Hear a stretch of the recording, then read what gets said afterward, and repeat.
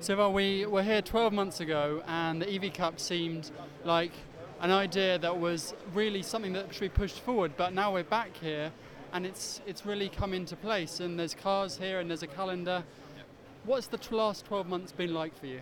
Well, it's been exactly as we predicted, and we've been a bit lucky on that. We said last year that we would work during 2010 on rules and regulations, as well as developing cars, developing the marketing concept, finding sponsors, and starting racing in 2011.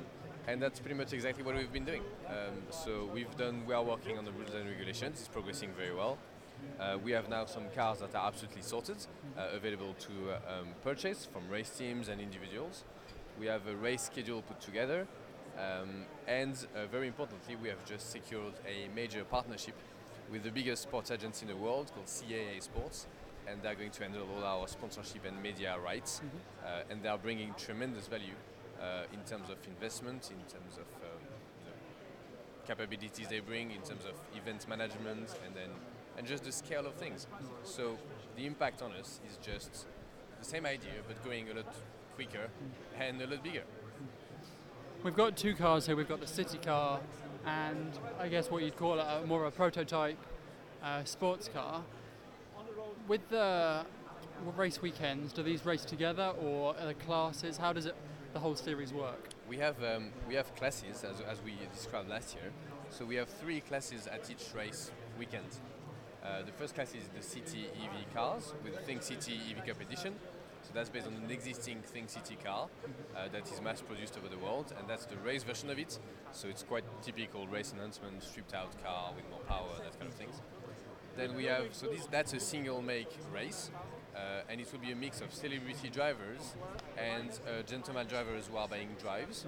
So we are selling an agile drive for this car for £16,500, and it's a arrive and drive sort of system. You just show up on a Sunday and you drive really, and we fully own and operate those cars.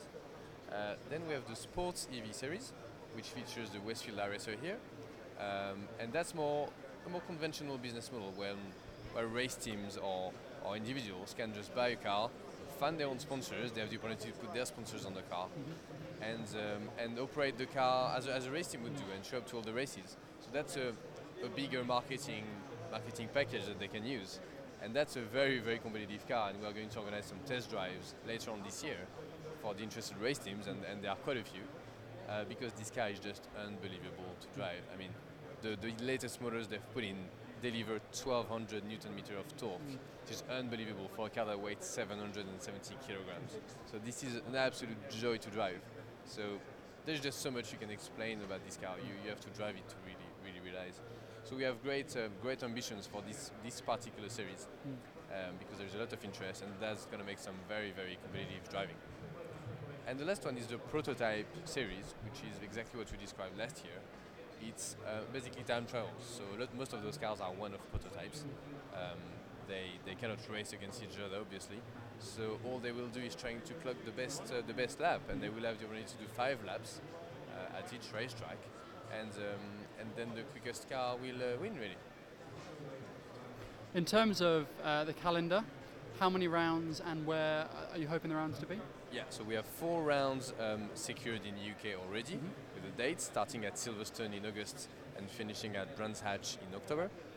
We are going to do 2 additional races in Europe, very likely to be in Spain and Portugal, but there are other places very interested, so in the next few weeks and months we are going to finalize that. And then the new development is really, again, with our new partner, CAA Sports.